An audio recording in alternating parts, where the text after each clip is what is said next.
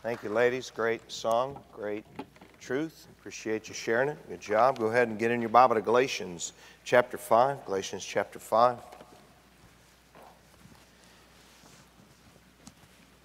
I guess every church has different ways they handle things. For me, Sunday nights are the core of our church. To me, as a layperson, the Sunday night service of the church was the most important service we had. I felt like I grew more and learned more on Sunday nights than any other time. And I want that time to be like that for us as a church. And I think you feel that way or you wouldn't be here. Adults vote with their feet. And we are on Sunday nights, as probably all of you know, working our way through a series on Bible doctrine. I want us to understand what we teach here at Bible Baptist Church. I want us to understand why we teach what we teach. Everyone must begin with what the Bible teaches to be sound doctrine. Now, sadly, some people don't even bother to learn what. They have no idea beyond Jesus of Nazareth as a Savior, and He forgives sins, and He's alive again. They have no idea what sound Bible doctrine is. But thankfully, some people, they do make the effort to learn what the Bible teaches, and then those who are more mature, those who are wiser, they also learn why. You and I will always be stronger Christians if we understand why we believe what we believe and do what we do. And that's what this series is focused on. The Bible says and predicts that in the last days some would depart from the faith. And then it exhorts those of us in Jude, the only chapter in verse 3, says that we should earnestly contend for the faith that was once delivered for the saints. The Bible says to give attendance, to pay attention to sound doctrine, to give heed to doctrine. And so what we're doing is we are following that admonition because I want us to understand what we do here at Bible Baptist Church that is biblical. What we do here, that is because historical, biblical Christianity did things a certain way, and what we do, that is just a preference of this assembly. You and I will never be strong in our faith if we do not know the difference in what is biblical and what is a preference. Some people, they think things are just a preference and it's actually biblical. And then other people, they treat every preference they have like it's a key Bible doctrine, and that's not good either. I want us to be a healthy, biblical congregation. And now, for the last several weeks, we have been talking about the ministry, the work of the Holy Spirit in our lives as believers. This is important because if you're a true child of God, then the Holy Spirit lives in you. Romans chapter 8 says, if any man have not the Spirit of Christ, he is none of his. If you are saved, if you are genuinely saved, God's Spirit lives permanently in you, and He will live in you until God redeems you from this earth. And last Sunday night, we continued that subject. We talked about the Holy Spirit being our comforter. We talked about the Holy Spirit being our teacher. We talked about how the Holy Spirit helps us pray. We talked about how the Holy Spirit helps us remember the things that Jesus taught after we have hidden them in our heart. And then last week, we began to talk about the Holy Spirit giving at least one spiritual gift to each believer. If you are a believer in Jesus, then you have at least one spiritual gift. Our spiritual adversary is as a roaring lion seeking whom he may devour. And we also learned last week that the Holy Spirit protects us from evil. Greater is He that is in us than he who is in the world. So if you're a Christian tonight, a true Christian, the Spirit of God lives in you, and the evil one cannot have any control in your life unless you open a door to him. The Spirit of God dwells in you, and Satan cannot do anything to you without God's permission. The Spirit lives in you. And so tonight we continue with this whole idea to try to better understand the Spirit of God and His work in us as Christian people. If you're able to stand, if you would stand tonight, please, in honor of God's Word.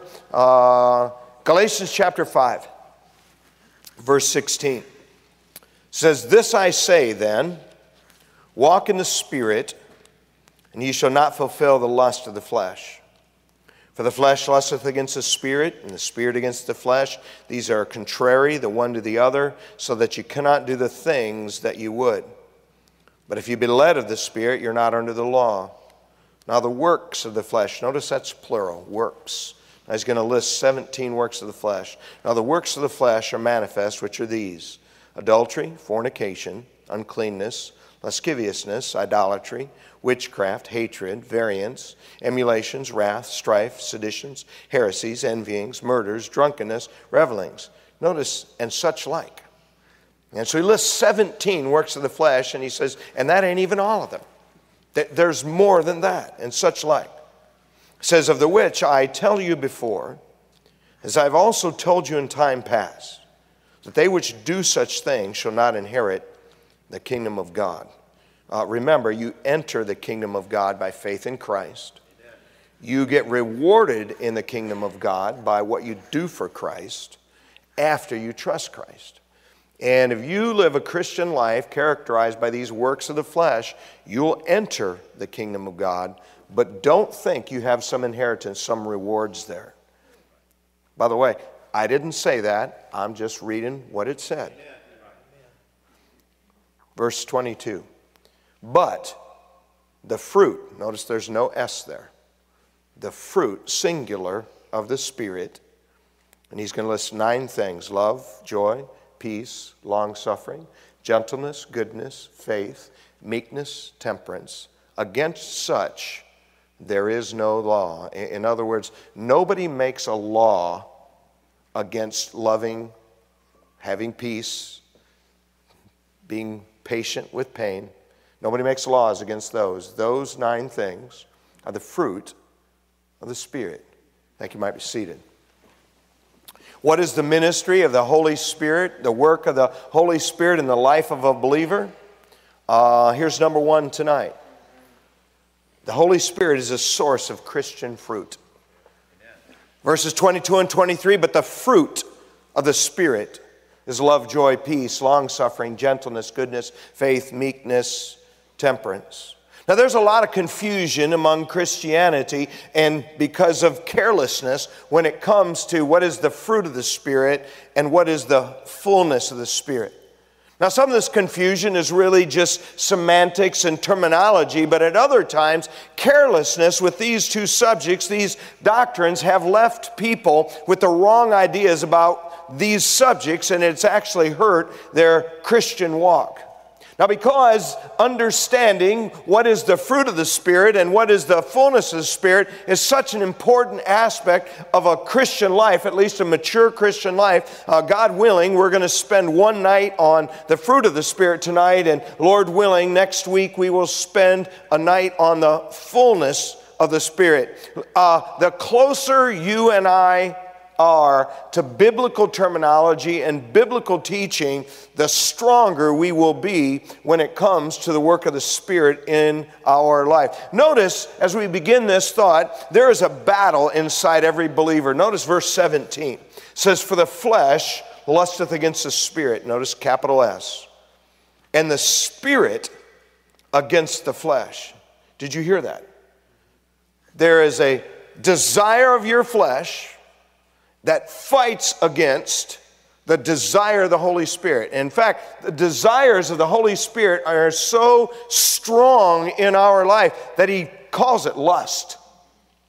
Now that's not a word we normally associate with God's work, but understand that every Christian person has desires of the flesh, and every Christian person has desires of the Spirit. And notice, because of this conflict in us, it says these are the contrary one to the other, so that you cannot do the things that you would. In other words, there is always going to be a kind of dissatisfaction inside every true Christian. Inside every true Christian, there is flesh, and your flesh has its lusts, it has its desires, it has the things it wants you to do in life. And if you're a true Christian, the Holy Spirit lives in you, and he has strong desires of things he wants from your life. And these things are so contrary that this battle rages inside every true Christian, and so that inside of us, there's always a part that is dissatisfied. Either your flesh is dissatisfied or God's Spirit is dissatisfied living in you, because they're contrary one to the other. By the way, just because God doesn't force His will in our lives, it doesn't mean He doesn't have a strong desire of what He wants from our lives. Notice next then, those who follow the leadership of the Spirit instead of their flesh, they're not under the law. Verse 18 says, "For if you be led of the Spirit, you are not under the law." And we don't have a lot of time for this tonight, but the whole basis of the book of Galatians is these Gentile Christians, believers in the region of Galatia, had been influenced by Jewish believers who went to them and said, listen, you cannot be saved if you don't keep the Jewish law. You cannot stay saved if you don't keep the Jewish law. And Paul comes back and addresses that throughout the book, and this statement is related to that. But hear me when I say this. There are three aspects to the law.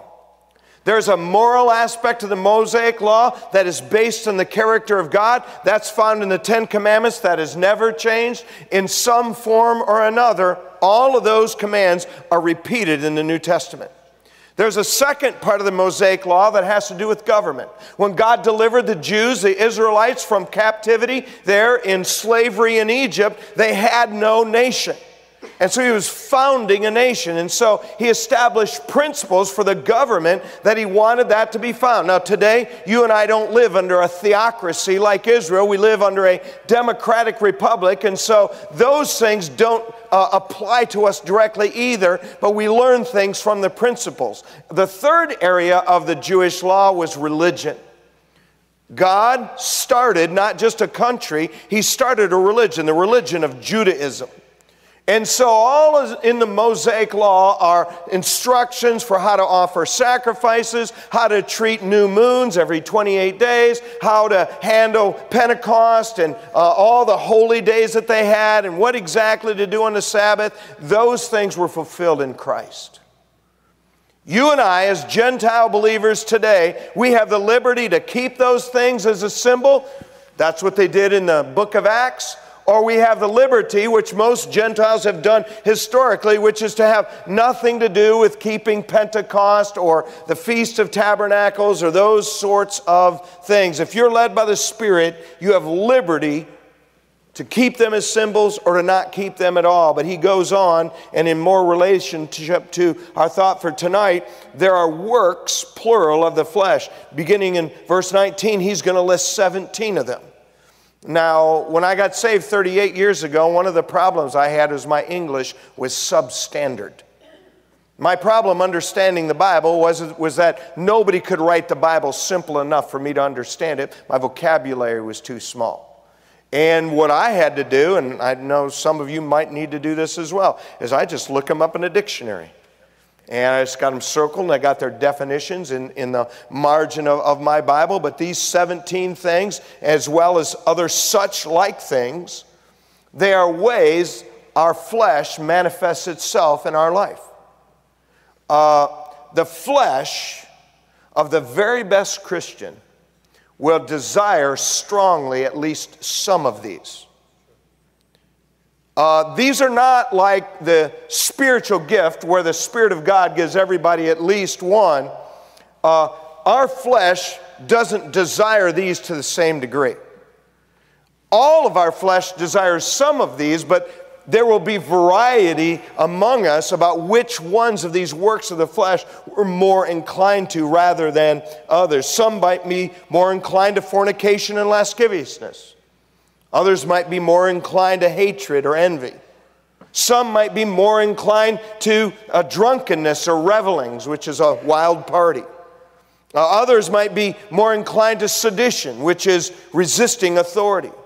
Some might be more inclined to emulation, which is selfish ambition. Others might be more inclined to heresies, which is false doctrine. Listen, all of our flesh is inclined to some of these, but we are not inclined to all of these in the same manner or to the same degree. In contrast to these works, plural, of the flesh, he is going to give us the key to not yielding to the works of the flesh. Listen, there is not a Christian here tonight. If you're a true Christian, part of what happened when Christ changed your heart is He gave you a desire for righteousness. It's a part of the change in your heart. Now, I didn't say everybody has that change to the same degree. I didn't say everybody yields to it to the same degree. But when Christ changes a heart, you have a desire to do right as God defines right. The Holy Spirit gives us here in the Scriptures the key to not yielding to these works of the flesh. It's in verse 16. Say, this I say then, walk in the Spirit, and ye shall not fulfill the lust of the flesh. By the way, that's a key Bible statement. You want to not yield to the works of the flesh in your life, you must walk in the Spirit. You see, the works of the flesh are produced by yielding to our flesh. The fruit of the Spirit is produced by walking in the Spirit and yielding to the Holy Spirit. Let me ask you tonight, if you're here and you're a Christian, are you walking in the Spirit? See, Brother Wally, I don't even know what that means. When you walk in the hallway, your walk is controlled by the boundaries in the hallway. When you walk in a room, your steps are controlled by the boundaries in the room. When you walk in the Spirit, the boundaries of your life are controlled by the Holy Spirit. That's what it means to walk in the Spirit. Let me ask you, is the Holy Spirit, are you walking in the Spirit boundaries when it comes to your entertainment?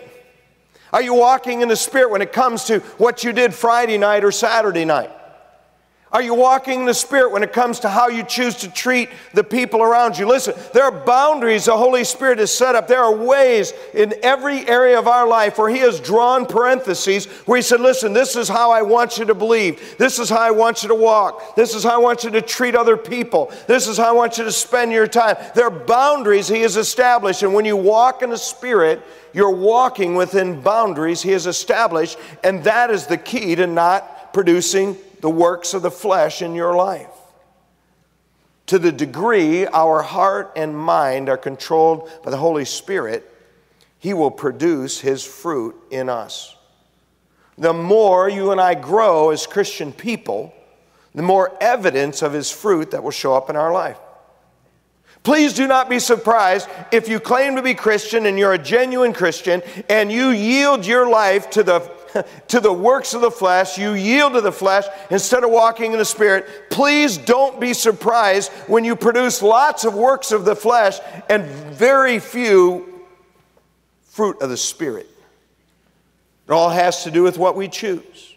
Amen. And by the way, if you really want to know what's controlling your life, look at what you choose when you're squeezed. I know it's gross to some people. You've heard me say it 100 times. When you squeeze a caterpillar, what's on the inside comes out. When you squeeze a Christian, what's on the inside comes out. One of the best things you and I will ever do as human beings, as Christian people, is honestly face what's inside us. Amen. We will never grow like we should grow if we don't honestly face what's inside us. You want to know whether you are walking in the Spirit? Look what you do when you're squeezed. Does the fruit of the Spirit come out, or do the works of the flesh come out? I grew up on a farm. We had apple trees. I think right now they've got like 1,100 of them. When you take an apple tree, because it by nature is an apple tree, when you put it in good soil and you give it the right amount of sunlight and you give it the right amount of water, it produces apples because it's an apple tree. Hear me when I say the Holy Spirit will naturally produce what He produces, His fruit, when we put Him in an environment that is unhindered. Amen. Let me ask you, what's coming out of your life when you're squeezed? Notice the contrast here to the works of the flesh. There is the fruit, singular, of the Spirit. Verse 22, but the fruit of the Spirit is love, joy, peace, long-suffering, gentleness, goodness, faith, meekness, temperance. These 9 things. Hear me when I say the Holy Spirit that lives in each of us desires to produce all of this fruit in our life. That's why fruit is singular. The Holy Spirit doesn't produce one of these in one believer and another in another. He doesn't produce peace in this person and love in this person and long-suffering in this person. It is His fruit. These 9 things He desires to produce in every Christian. I know you feel like, well, there's no way that I can love more. Yeah, you can. You got to yield to the Spirit. See, Brother Wally, there's no way that I can be long-suffering. I'm just not wired that way. This is not a work of your flesh or your personality. This is a fruit of the Spirit. Amen. You and I should have all 9 of these things manifesting in our life. Remember last week we talked about the gifts of the Spirit and how God gives each Christian their own individual. Remember, there's several gifts. He divided them severally as He will. This isn't like that. You and me have the potential to produce all 9 of these things if we meet the conditions God established for having them. So what is that? Walk in the Spirit. Yield to the Spirit. By the way, have you ever gone through times in your life when there was very little of this fruit being produced? I will guarantee you that was a time in your life when you are not following the leadership of the Spirit, you are not yielded to Him, you're not walking in the Spirit. Amen. Ever go through times in your life when these things seem to be manifesting themselves a lot? I will guarantee you, you are walking in the Spirit, yielding to the Spirit. And just like a peach tree naturally produces peaches because by nature it is a peach tree, you put it in good soil, you give it enough water, you put it in the sunlight, it produces peaches. You put the Holy Spirit in the right environment in your heart, and He naturally produces all 9 of these things. Now in a few weeks, we'll talk about sins against the Spirit. Did you know that there's several specific ones listed?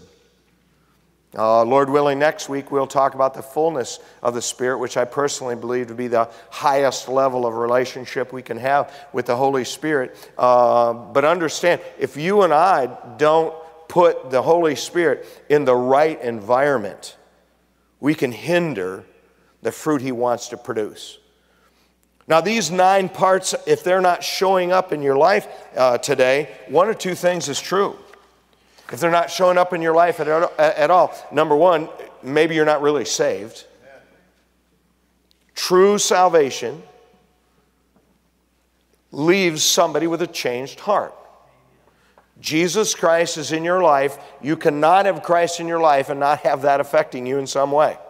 He is the King of Kings. He's God the Son. He is the Son of God, the Messiah. Listen, you cannot have Him in your life and have that make no impact. That is an impossibility. So if you don't have any of these in your life, number one, I would check your salvation. Or if these aren't showing up in your life, you need to check your behavior. Because if they're not showing up in your life, for some reason the Holy Spirit is being hindered in your life. Because of whenever the Holy Spirit is in a proper environment, He does what He does. He's like an apple tree or a peach tree that you put in good soil with good rain and good sunlight. He just does what He does. In the Holy Spirit in us, He desires to produce all 9 of these things in your life and mine. And if He is unhindered, He will do that. Now, I want to just take a few brief moments to describe what these things are, because as we're growing in Christ, these should show up more and more in our life. These are not things that show up because you have some position in the church. These are not things that show up in your life because of the biological family into which God caused you to be born. These don't show up in your life because of your spouse or because of your children. These don't show up in your life because of your natural gifts or because of your spiritual gifts. These show up in your life as a Christian because we walk in the Spirit, because we are yielding to Him. And He, unhindered in our life, just naturally produces all 9 of these things. What are they? Notice the first one there in Galatians chapter 5, verse 22. But the fruit of the Spirit is love. You can keep your hand there. Go back in your Bible to John 13. John 13.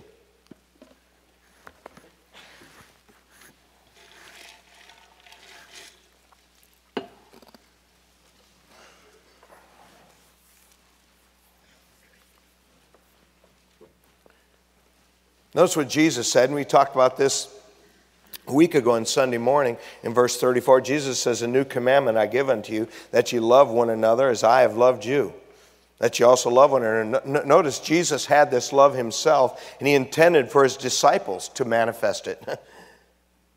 This is the deep, abiding love of God. This kind of love has nothing to do with the behavior or the beauty or how much someone else deserves to be loved. That's how God's love is for us.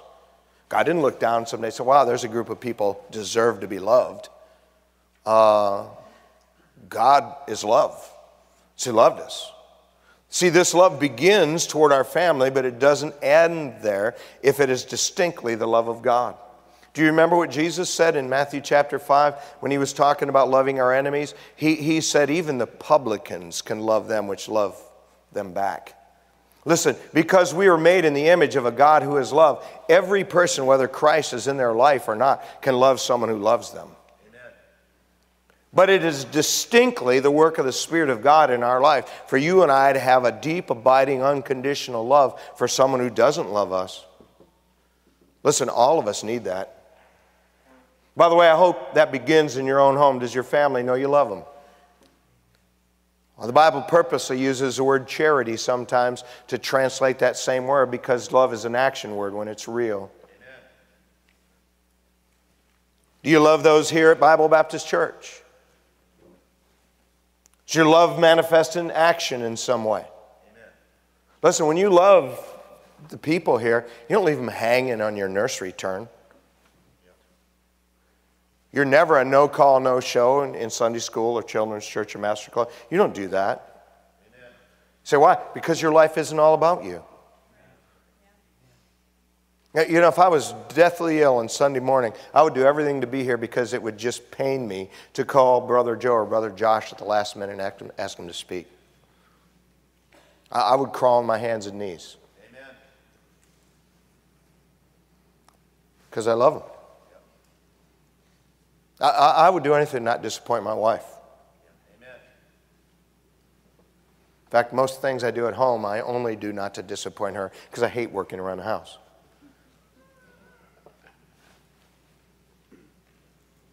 See, the Spirit's fruit begins with love. By the way, we must be walking in the Spirit and yielding to Him, and He will produce this kind of love in us. And it shows up in our actions. The second thing was joy. Turn up a couple of pages to John 15, because it wasn't just love that Jesus manifested. Notice in John 15:11, He also manifested joy. He says in John 15:11, "These things have I spoken unto you, that my joy might remain in you, and that your joy might be full." Notice Jesus had joy.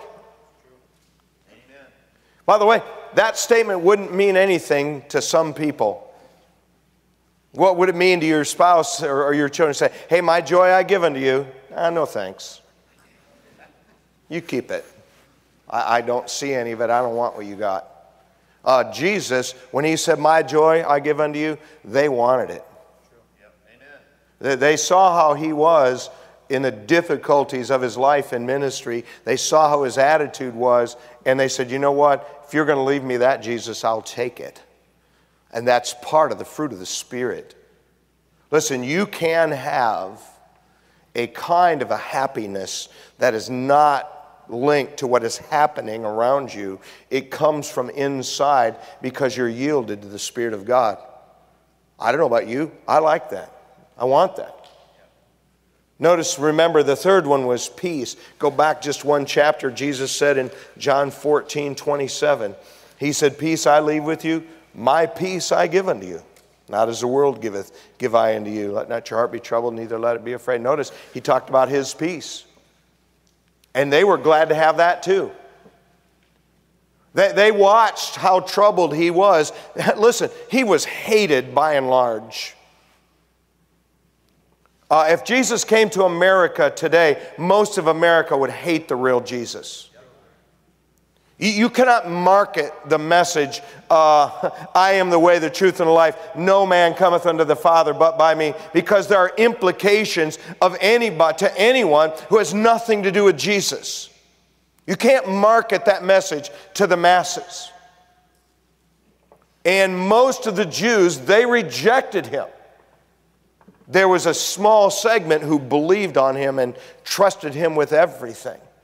And so when his disciples heard him say, my peace I live unto you, that meant something to him. And you know what? Today, because Jesus is God the Son and the Spirit is God the Spirit, and God the Spirit lives in us, Christ in us. Understand, you and I, if we yield to the Spirit and he is unhindered in our life, that peace is produced in us. Are you yielded to him? The fourth thing, if you remember, is long-suffering. Go to 2 Peter chapter 3. There's a reason that all 9 of these things are things that Jesus manifested or manifested by our Creator. By the way, long-suffering is a special kind of patience. Long-suffering is when you're patient and it pains you to be patient. In fact, you can find, if you study the subject, you'll find individual verses that have both long-suffering and patience in the same verse. They're different but similar. Most of us want more patience. All of us need more patience, and you know what? This is a higher level of patience. This is patience when it pains you. In 2 Peter chapter 3, verse 9 says, the Lord is not slack concerning his promise, as some men count slackness. That's his promise to return. It says, but is long-suffering to usward, not willing that any should perish, but that all should come to repentance. Notice the Lord is long-suffering. Do you know why Jesus didn't come back 5 years ago? God's long-suffering. Now, there's a day when the line is drawn in the sand, and, you know, like the lady sung about today, you know, and the judgment of God is going to fall. And for anybody here who thinks you want that, you really don't understand how bad it is when God's judgment falls. I mean, today, by the grace of God, we live in a day of grace, and God is long-suffering to usward. And the good thing of it is that God the Spirit lives in us, and if you and I are yielded to the Spirit, if we are leaving him unhindered in our life, then he produces long-suffering in us. Say, Brother Wally, I'm not long-suffering at all. There's a problem with your yieldedness. There's a problem with your walk. Go to 2 Corinthians chapter 10. Now, we could spend weeks on each of these 9 qualities more carefully, defining them, but that's not really the purpose of doing this. This is just a basic key doctrinal series. I think in 2008 I spent several weeks doing that. Maybe we'll revisit again sometime, who knows. But notice the next thing is gentleness. Now, for most men, this is not a very appealing quality because we don't understand it. People that don't understand gentleness, they equate weakness with gentleness. Hear me when I say weakness means you have the inability to act. You are unable to respond. Gentleness is you're strong enough to respond, but you choose not to for a greater reason. Gentleness is the action that results from the attitude of meekness. And by the way, meekness was the 8th part of that fruit. It's an attitude. It's when you're strong, but you, for a greater reason, don't express it. Meekness is when the 2-year-old comes up and kicks you in the shin and says, come on, Buster, let's fight, and you don't bust their chops. If you're weak, then you couldn't do anything. God doesn't want us weak. He wants us meek. Amen. and gentle. Notice these are qualities of Christ. 2 Corinthians chapter 10, verse 1. Paul here says, now I, Paul, myself, beseech you by the meekness and gentleness of Christ, who in presence and base among you, but being absent and bold. Notice Jesus had the attitude of meekness. He had the character quality. His behavior was gentle. I mean, have you ever really thought about this? He was so strong he could stand in the back of a boat in the middle of a storm so bad that it scared seasoned fishermen. He could stand in the back of the boat and just say, peace be still, and everything go calm. He was that powerful. Amen. He could, by the word of his mouth, say, Lazarus, come forth, and call a man out of the grave who'd been dead 4 days.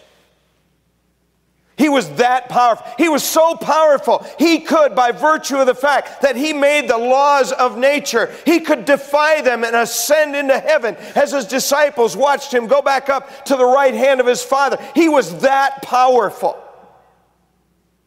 But yet at times we find him holding infants in his arms. We see his sympathy for a woman who had her brother die. We see him on his very last night when Peter, in aggression, is not being meek. He's cuts off the ear of Malchus, a servant of the high priest. And what does Jesus do to the ear of the guy who came to arrest him and mistreat him? He picks the bloody ear up off the ground, puts it back on his head. That's gentleness and meekness. Can you imagine? I mean, that guy goes home, gets home. Hey, how'd work go tonight?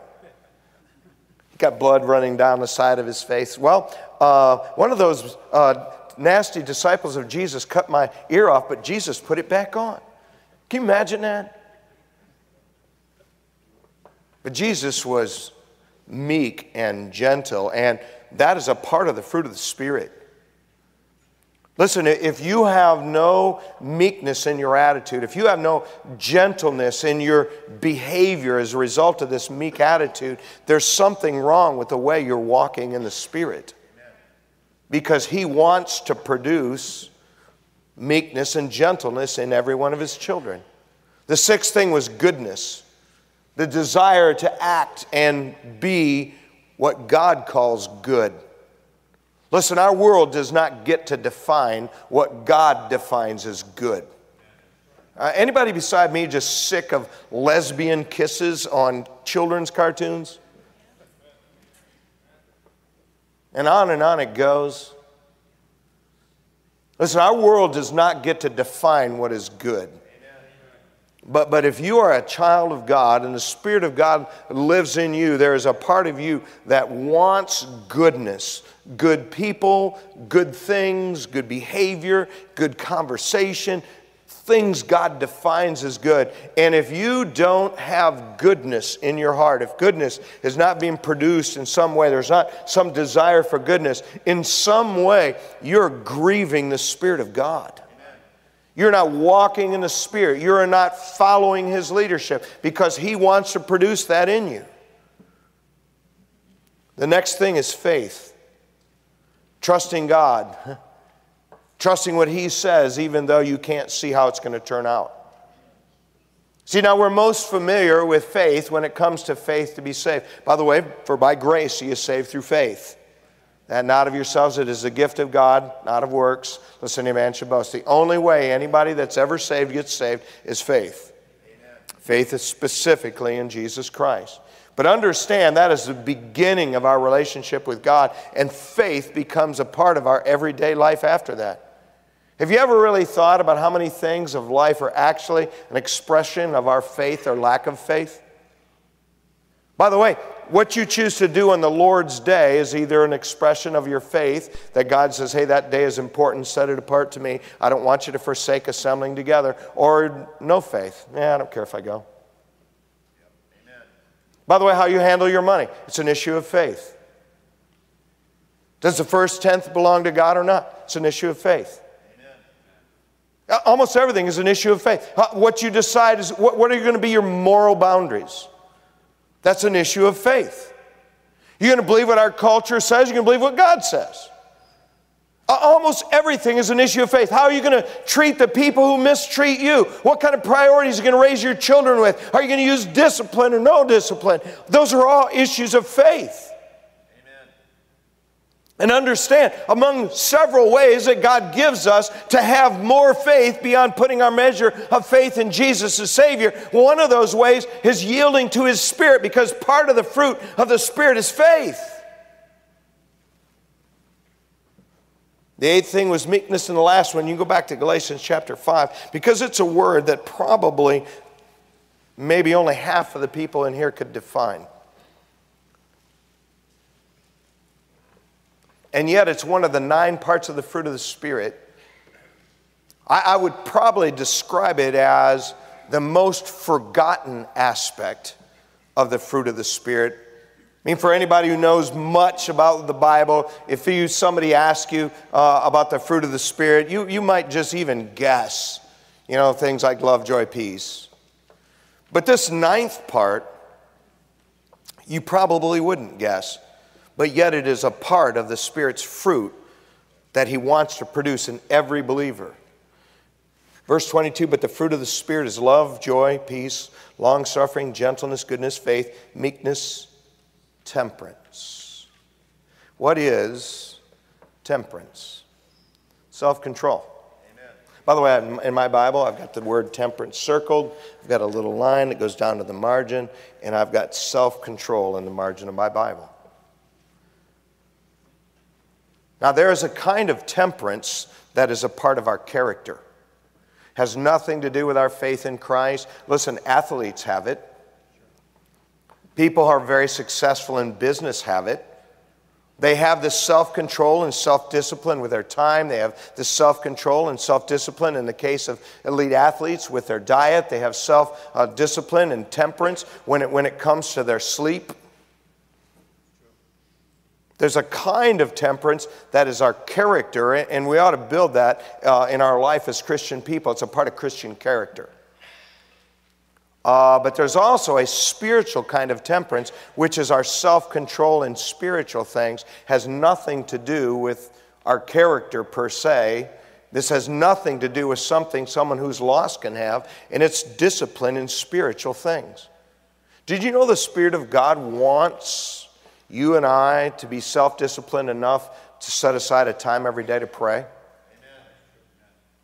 Did you know the Spirit of God, one of His lusts, is that you and I set aside a time each day to get in our Bible?